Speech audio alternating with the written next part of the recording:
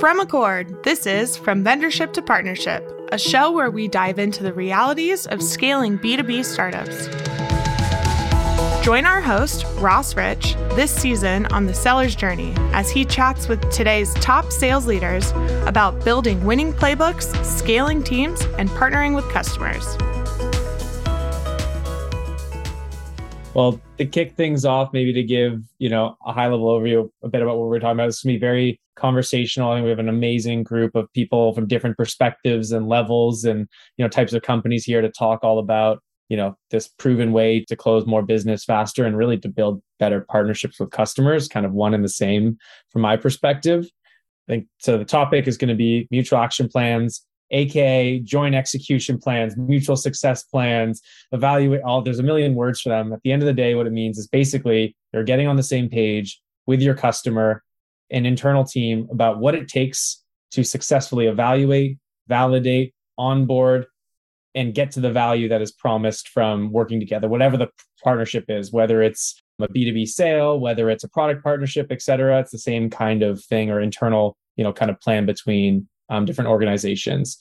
This use case is obviously for B2B sales and onboarding. That's what we're going to be talking today. The tips, the tricks. From a rep perspective, we'll talk about some talk tracks about how to effectively introduce something like that. We're going to talk about some maybe management learnings around how to enforce new behavior that might not be exactly what people are doing today by nature. Yeah, maybe to kick off with a more formal question, Milena, I'm curious to get your take on this because you've seen a variety of different sales processes in your career.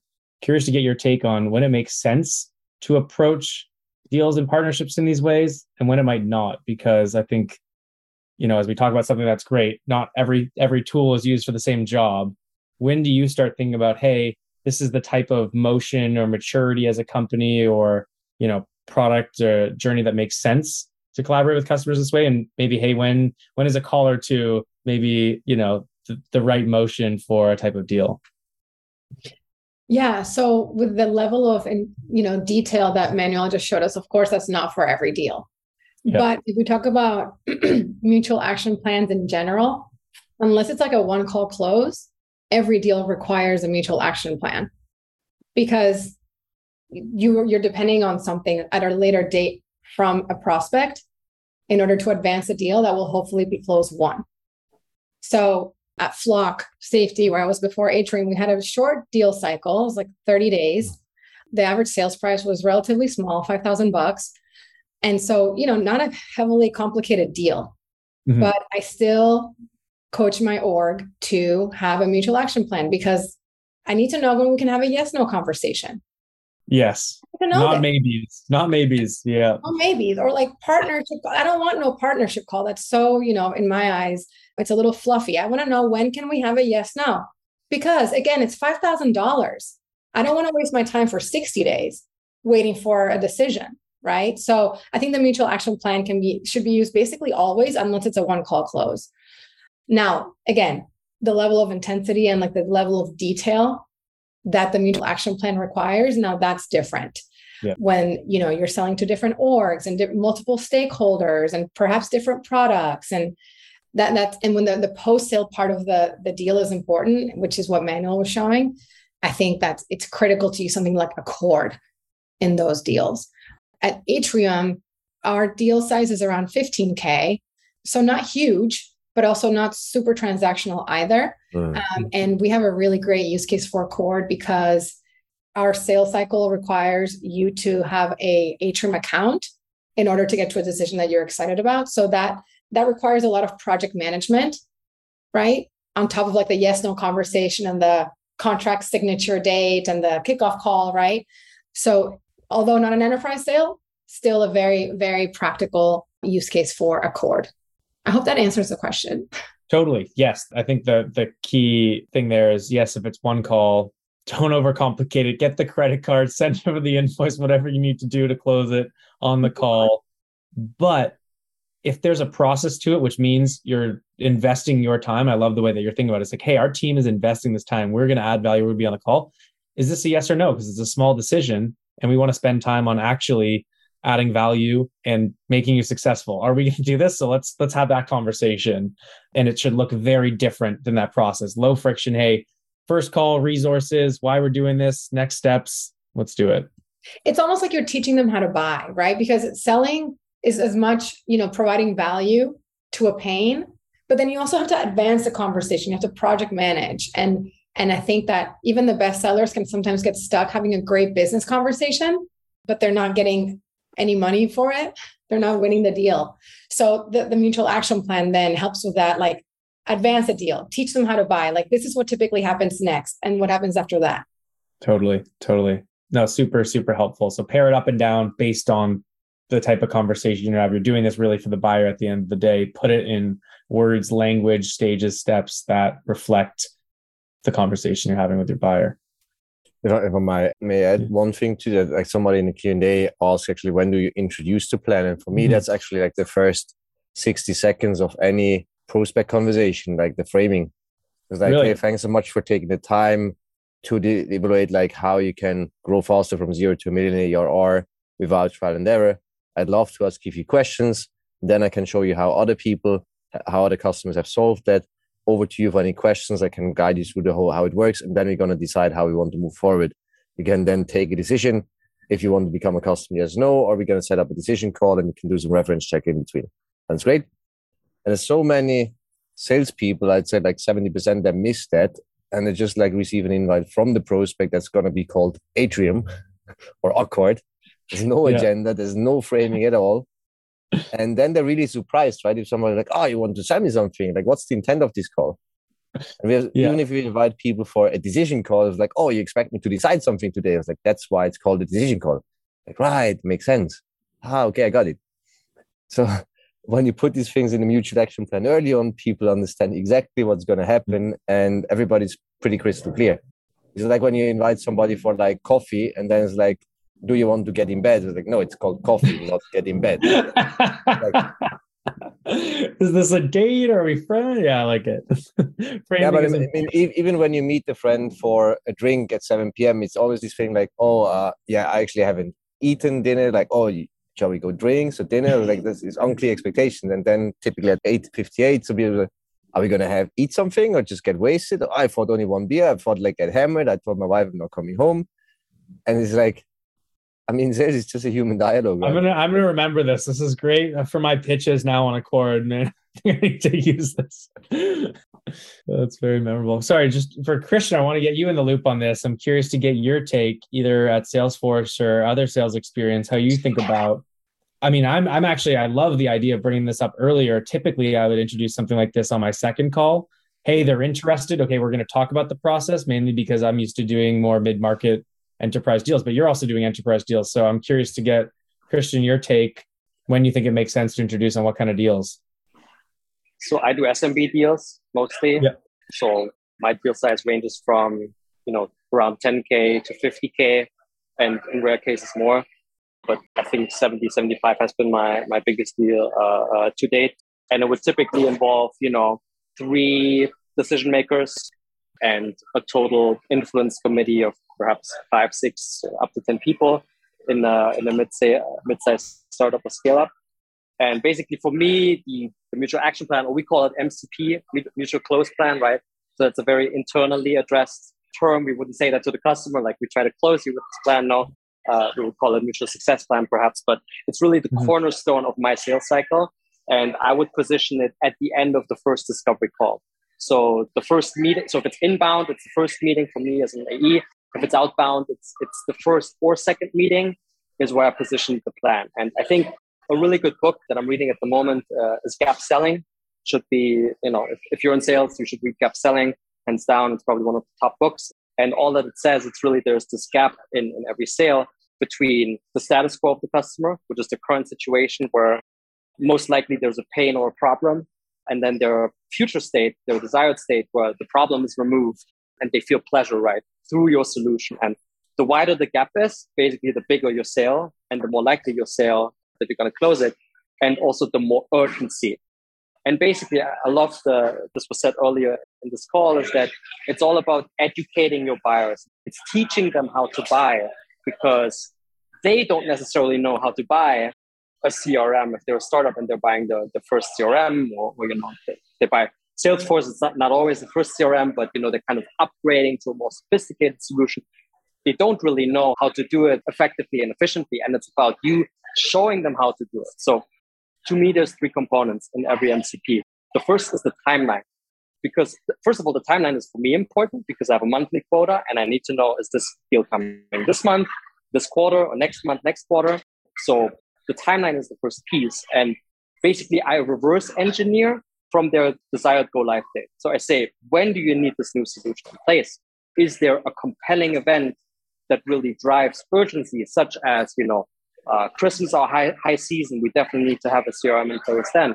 Or, October, we're hiring 5 new sales reps and we need to have a new solution then. So it all starts at the go live date. And then basically, I take some data that we have. It's like, okay, we know that it takes you about 4 to 6 weeks to do change management and training users. So 4 to 6 weeks before the go live is the technical go live. When the solution is finished with implementation, then we know, okay, it takes another 4 to 6 weeks for technical implementation. So basically 12 weeks before the go live, I have a signature date. And so then I validate this with the prospect. I'm like, is this realistic?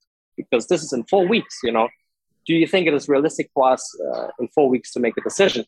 And then the next 4 weeks is basically the part of the evaluation. So that's discovery, demo, business case, commercial presentation, signature. And I lay out all these steps. And that is actually the second part. So the first is timeline. The second is the deliverables, if you will. So what are the actual meetings that we're going to have? And then the third thing is, who's involved in each of those meetings? So if I'm talking to my champion, my champion has to be part of every meeting. But if the CEO or the CFO is the decision maker, they're not going to be in every meeting. That causes executive fatigue. So we only want them in the demo and we want them in the commercial presentation, for example. Is there a legal team or is there a purchasing department that we need to involve in the steps right before the signature and so on? So if you have the timeline, all the meetings that need to happen, and the people who need to be involved, you're teaching your buyer the process and you validate it, and that's how you get there. Sorry if this was a long answer. No, it was very tactical. I'm glad we got into the specifics there. I think something that you called out that hasn't been talked about before is this timeline, because I think to even start, and then Manuel kind of referenced this too, like the conversation you're having and the context to that really depends on, is this a now thing? Is this a today, yesterday? I'm already talking to 2 competitors. Let's do this. Is this a, hey, someone share this with me. I think I have the same problem. We're going to have to learn about it first, and then maybe you're driving urgency? Or is this like a, hey, we're talking about 2023 budget and I'm a planner and I'm an operationally rigorous person and I'm going to make sure that I get this slated for next year? That is going to totally change it should change every word that comes out of your mouth from then on at the beginning of the conversation. So making sure you align on the timeline first, then the why, then the people and the process. And I think a lot of people focus on the process and really the sales process first without, as Melina mentioned in the chat, the mutual. And I think that's the hardest thing to coach reps around, is you give them this and they turn this into the sales process. They suddenly turn the most like buyer-centric thing you can possibly do into like, okay, so we're gonna do this meeting and then I'm gonna schedule this thing next. And you haven't even asked them where they're at in the buyer journey. And I think that's the timeline and all that stuff is super key. So maybe a good next question for Melina is, how do you help reps understand that aren't organically doing this either verbally or through mutual plans? How do you help that next?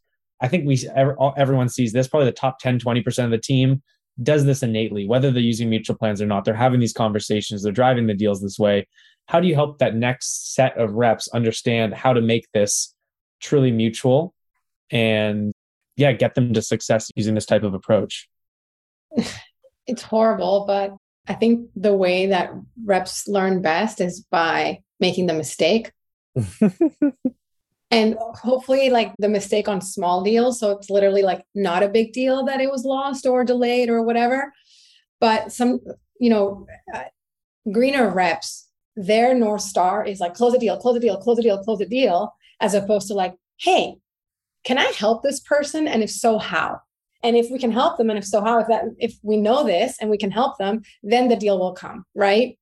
So for the greener reps that are like, close a deal, close a deal, close a deal, they sense that they might be getting closer to winning the deal, and they'll do things like, hey, I'll throw you this discount if you can sign by the end of the month. It's like, well, and they have no idea that they're planners and they're actually just doing research for like 2028 budget. Completely unrealistic. You set yourself up for failure to lose this deal right now when you thought you had it in the bag because you had no idea of the tempo and there's no mutual conversation. Like I think, Manuel, I love the way that you said it. It's a human conversation. Let's take off our buyer and seller hats and just have a conversation. Like, hey, if our conversations go well, like when do you see using this thing? So, and it's like, you don't want to have that I told you so moment. Like you don't want to be correct in these things as a manager. But unfortunately, like if it's not mutual, if you're throwing and assuming timelines and when you're imposing timelines on a buyer, unless they're super desperate to buy your solution, they're like a 5-time customer or something, they have juice. I mean, you're going to fail. So how do you help reframe that for these sellers? I even see this in not just green reps, I'm sorry to say, but like the bar for B2B sales has been drastically lower than I could have ever imagined when I set out on this journey of building a cord for the last 3 years. The conversations that people are having, even for experienced reps, are not this. They're not having a normal conversation with them being like, hey, you reached out or I reached out to you. And this is just where we're at in the world as two humans on the phone today. They are going and they're pitching and they're jumping the demo and it's craziness. Sorry, I was to say something. Yeah, absolutely. And there's always a question like, hey, do you let the customer decide the pace of the plan? It's like, I think always you only here to help them take an informed decision. So sometimes people's like, hey, I want to do 2 million ARR like in 2022. I'm like, cool. How much do you have now? Like 1. It's like, what's your way to pipeline? 300K. What's your sales cycle? 5 months. It's like, well, buddy, that sucks because you're short of 700K if your forecast is accurate, which is probably not going to be in. Yeah. And like, how do you mean that? That's rude. It's like, no, it's not rude. Like in 5 months, it's 2023. And if your sales cycle is that, then it's just like you're going to do a maximum of 300K. It's like, oh, ciao. But then I'm not going to close like my series A2. It's like, yeah. Which is why you need to find a way to shorten your sales cycle, generate more pipe short term, and build a pipeline that's worth for others. So I was like, okay, but how do I do this? I've never done it before. Like, well, we've done it with 200 customers. Shall we a human conversation if we can help you? And the human part, like, sorry to say, I know you have a SalesLoft background, right? A SalesLoft rep came to me and was like, hey, buddy, like, I'm in the space of you, like the sales engagement stuff. I looked at Outreach, Outplay, SalesLoft. I have only one question. We talk a lot about Salesforce. Do you integrate with HubSpot? We have HubSpot. Yeah, sure. Like HubSpot. Yeah, sure. We can totally do it. Cool. Can you just send me the information? How exactly do it? I don't want the crappy Zapier thing, just like a full working integration. And he sent me a 15-page proposal. Salesforce, how you implement with Salesforce, how you do this with Salesforce, how you need 15 person days and like 5 people to implement Salesforce. Like, buddy, I've been a certified Salesforce admin for 4 years in my former Accenture life. I ran 1 million pilots for fucking apps, quote to cash stuff. I know Salesforce and I don't want you crappy implementation stuff. I was like, do you want to buy now? I give you the discount. Like, you missed the fucking point. I ask you for HubSpot and you're answering Salesforce. And then it's much more fun to have a human conversation with people like Christian, actually. And I did when we were looking specifically for an account executive for venture capital, because we figured out like the fastest sales cycle. We had a sales cycle of 3 business days for a 60K deal. And it was 2 calls, which is reasonable if you can tech like SMB tickets at startup journey. And Christian was like selling to VCs as well in Switzerland for Salesforce. So I gave Christian a not cold call in all fairness. And like, Christian, you want to join SalesPlaybook because we need somebody selling to VCs. And then regarding the timeline thing, Christian was like, I committed to my manager until the end of January. I'm going to be there. I'm going to build this VC market. Is this a deal breaker? It's like, no, it's not. Like, shall we sign a contract given proper evaluation for February? It's like, no, but let's keep in touch and let's have a human conversation. And since then, I'm mentoring him regularly a bit and he's mentoring back. And then we continue the mutual action plan, I think. But Christian, maybe you want to add to that. No, I mean, it's the textbook approach of, let's say, an outbound deal, because as we all know, outbound sales cycle is much longer than an inbound sales cycle usually. So the example that I described earlier is really when an inbound lead comes in, they have a project or they know they have a problem at least. And then, we built this 2-month plan, mutual success plan. It's very different, especially for me. So for everyone's context as well, I don't only sell necessarily directly to venture capitalists, but we partner up with them to get access to their portfolio companies. So I'm selling to high tech and all other sorts of startups and scale ups. And a lot of it is outbound. And so when I have the first call that I booked with the CEO, for example, and we have the first conversation and we try to find a problem, right? So it's not clear to them yet that they have a problem. We try to find this gap that I mentioned earlier from the gap selling methodology. They could tell me, look, probably in 6 months, right? And then I say, okay, I show them the whole MCP framework. I show them, these are the steps of the evaluation. And it's actually a different MCP. So my outbound MCP looks different. We actually do things in a different order. I'm not going to bother you with the details, but I show this to them and I say, when would you be ready for this? And they say, let's kick this off in October, which could be 4, 5, 6 months out. I'm like, okay, let's put the first call in the calendar for October. And then when we meet in October, we launch the plan. And then, so we go through the plan again, we discuss timeline, deliverables, who needs to be involved. And then I actually send them all of the calendar invites. So if it's like 10 meetings or 12 meetings, doesn't matter. I send them 12 calendar invites. We discuss a cadence. We're like, what's your ideal cadence? Every Monday, Friday at this time. Okay, let's do it. So in this case, the MCP is much longer and it looks a little bit different, but it's still there. And that's what Manu did with me, essentially. He's like, he's nurturing me in a way, but there might be a kickoff down the line. So you're always coming back to what it would look like. Yeah, totally. And then I think you also, another great tactic, Christian, that you mentioned there at the end, casually, but I think a good takeaway and learning from a lot of reps. The weekly cycle to go through the plan is like, hey, we just have that hold. Even if it's 15 minutes, we're going to stay on track together. Email, it's hard. You need to build that relationship. Hey, you need to have that tough conversation. We're gearing up for this date. This is what it's rallying around that we agreed on. We need to make this progress. I'm here to help. Let me take it off your shoulders if you're too busy. Let's talk about how you can delegate to me. But before we get too far, I do want to go back to this, which I think is key. You can't build a successful sales organization, revenue organization off hiring just people that can do this innately, because not enough of them exist out there. How do you get your team to get there? I don't have the answer for this. Melina, I know you've spent a lot of time helping coach and get people there.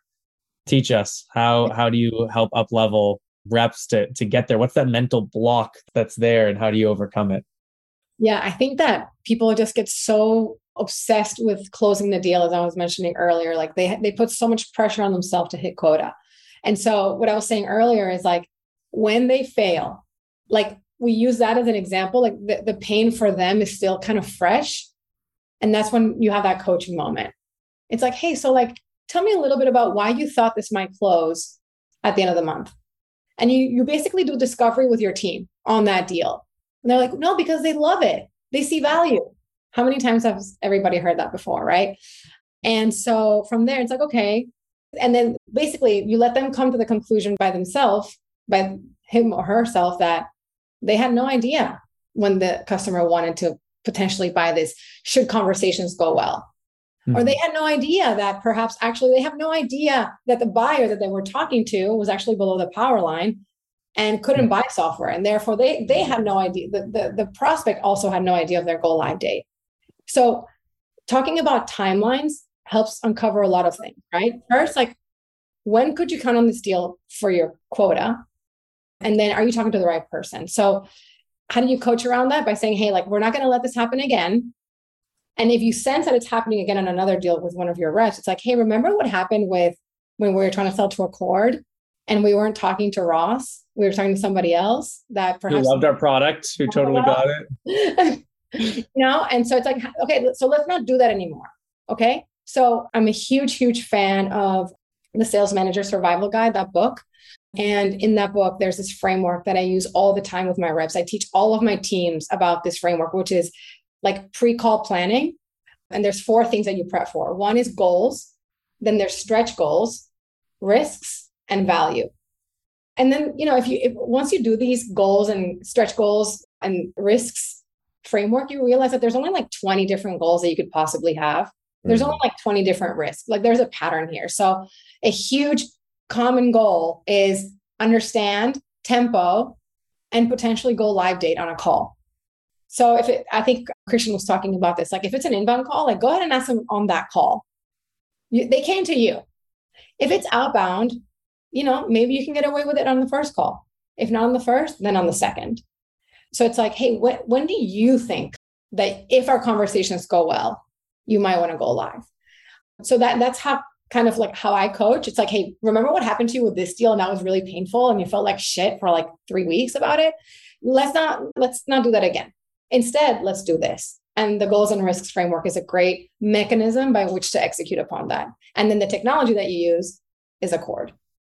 Totally. So it sounds like, yeah, it's a tough thing in leadership to do. I'm still working on this myself, but yes, you can't tell someone, it's just hopefully the best people are going to remember that and be like, oh, that's what they were telling me. I'm going to learn from my mistakes, but you really need to kind of let them have those failures and point back to it instead of there's only so much you can verbally teach someone. You kind of help them learn from experience. The best reps, actually, the wisest people on planet Earth are the ones that learn faster than the rate of their own experience. And this is something that the CEO at SalesLoft, Kyle Porter, he always talks about this. Oh, that's inspiring. I love that quote. So whenever you identify a rep that learns faster than the rate of their own experience, it's like, oh, that happened to Ross. Like, I don't want that happening to me. I ain't doing that shit no more. I'm not making that mistake. Those reps are exceptional. Those people are exceptional. So hang on to them. Yeah. And then it's for everyone else like myself and most of the world, it is learning from your own mistakes and having someone help point those out to you in an empathetic way to say, hey, remember when you had this type of conversation? I love that. Any other, tips and tricks, Manuel, Christian, from having other people kind of this aha moment of going from pitching to genuine conversations and with a goal in mind? I think first when you want to become a doctor in sales and doctors like diagnosis, like a prescription without diagnosis is malpractice, and in US gets to jail. In Switzerland, no, but I mean, still it's not trustworthy, right? I wanted to get my eyes lasered at like -8, -6.5 dioptry. So the only good thing was when I put my glasses off, and because I ran out of money, like it's like +3 beers. That was the only positive, I think. So I went there, wanted to get my eyes lasered at 18. The guy was, okay, let's do like a checkup. And it's like, yeah, everything's fine. We could get you in like Friday. Like, do you pay by credit card or wire? It's 9K at 18 years old. Like, isn't there like an age minimum of like 25? I was like, yeah, but it's fine. You can do it the second time later. So Friday, wire, or like, whoa, we're skipping steps in the mutual action plan here. I didn't do it. And I told like roughly 100 people about their company since, right? Because like they lost trust immediately. The other thing I think is just like front loading the process a bit, maybe showing, for example, so many companies, like when they measure like SDRs or BDRs for booking calls, like what's the sales qualified lead? What's the queue?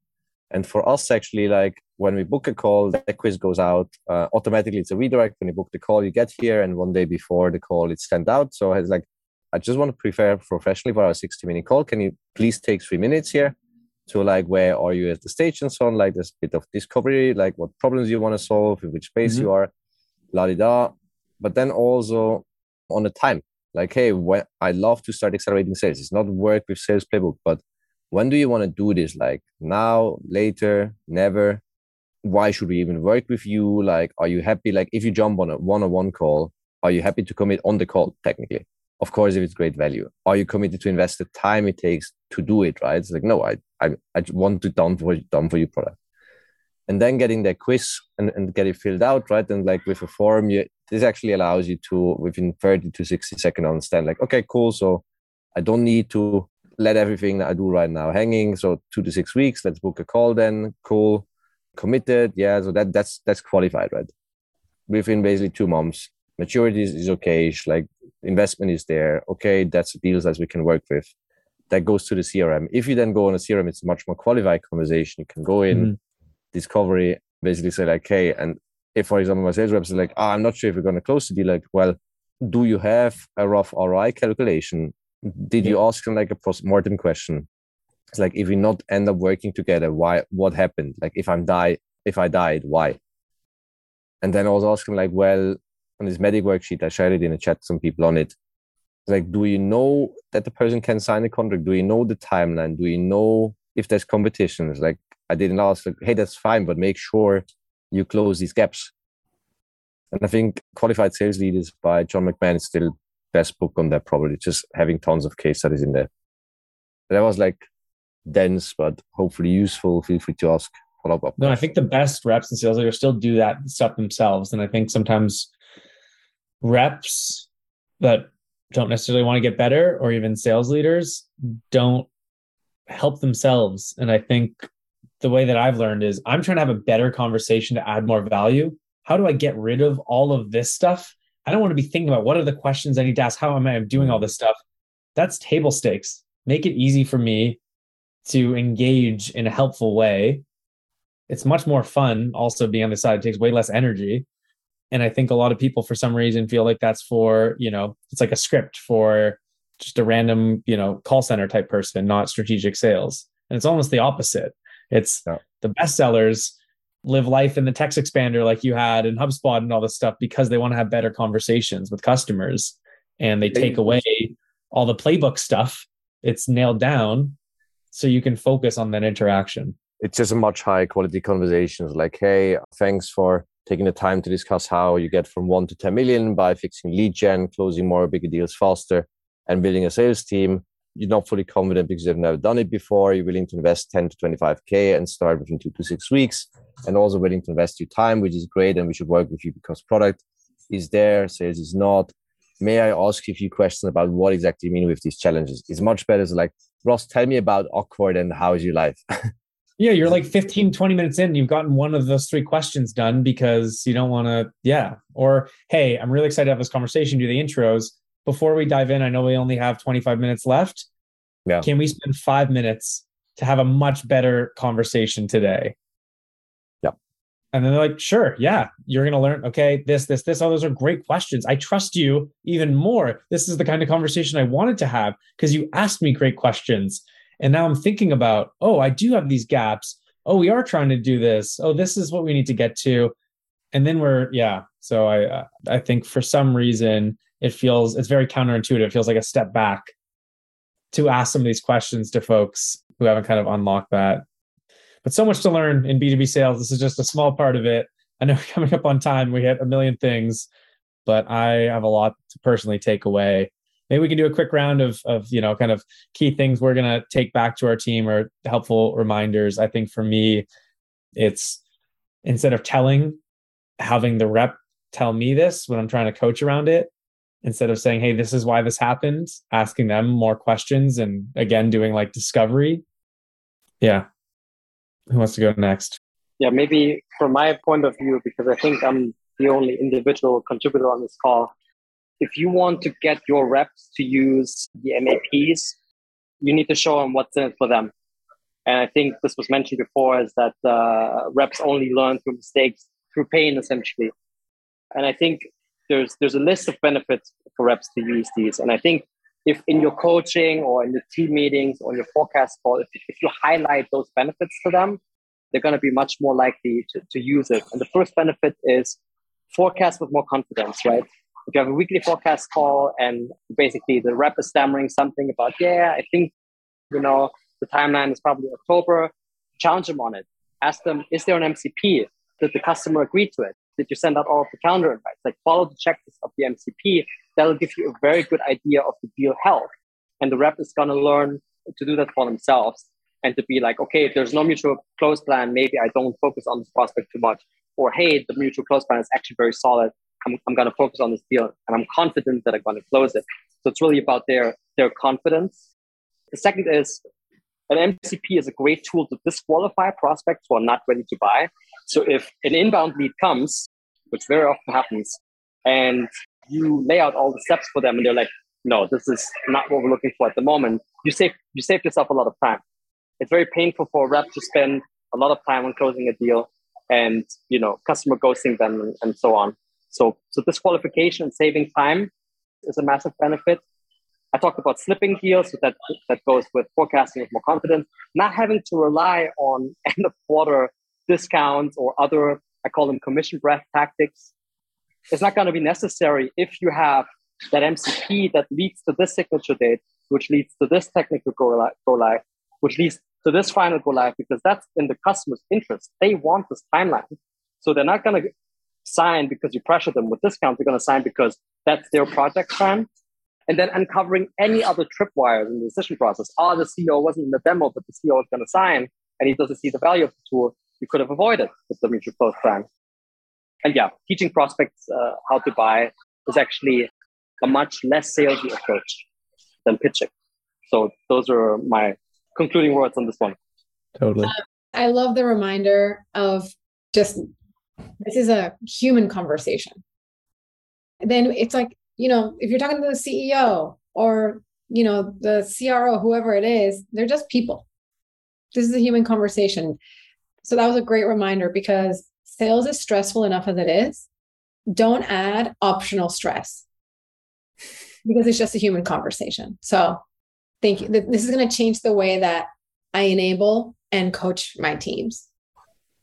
Yeah, from us, key takeaways, really the timing component. And I think timing, not like when I was a decade ago, was like the first basically 5 business people at Tesla Switzerland, and then Tesla doesn't give discounts, right? And then like the country director told me, like, I was just hearing on a call, give the guy like a free GPS system and a free set of winter tires. I was like, I thought Tesla doesn't give discounts. Yeah, but it's end of Q2. Like, we need to sell these roads. So I was like, but you could save 5K, which is pretty much our margin on this thing, and do it like next week, which the customer wanted. Why not? Because it's end of quarter, we're a public listed company. Like, and then a lot of startups have this mindset, like, you guys are not a public listed companies, and your VCs actually prefer a chart that goes like this, not that goes like this.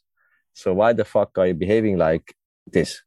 And I think that's also responsibility of a sales leader and of a CEO, because the pressure always goes like, CEO makes VC promises, VC pushes CEO pushes sales leader pushes sales reps.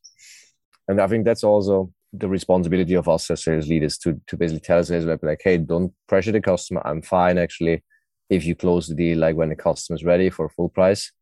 And one anecdote I love from like a serial entrepreneur, his third company sold last from 400 million plus. He said, like, I got the commitment for a 50K deal, 1 year annual agreement, but I don't want that because I'm not sure if the person's going to roll it out. And that's one of the biggest risks adoption in software. So I actually told him, like, no, let's do a 3-year deal, because then the person needs to go to the board, the board will say, like, will you roll this out and make sure there's resource for it? Because I don't want to have a 1-year deal and then that churns just because it was too cheap. So being very conscious of when to add friction and when to take friction away. And sales reps always want to take friction away. It's like driving on traffic lights, and when it's yellow, you just speed up, and then it's red, and then you get a ticket or you get crashed or you die. And when it's yellow, stop, even if it's next quarter, then it's like, why is it yellow? Oh, there's a truck coming, good, that I know. Accelerate slowly again, ask your passengers, everybody fine, and don't cross orange lights. Analogy from Let's Get Real, Let's Not Play.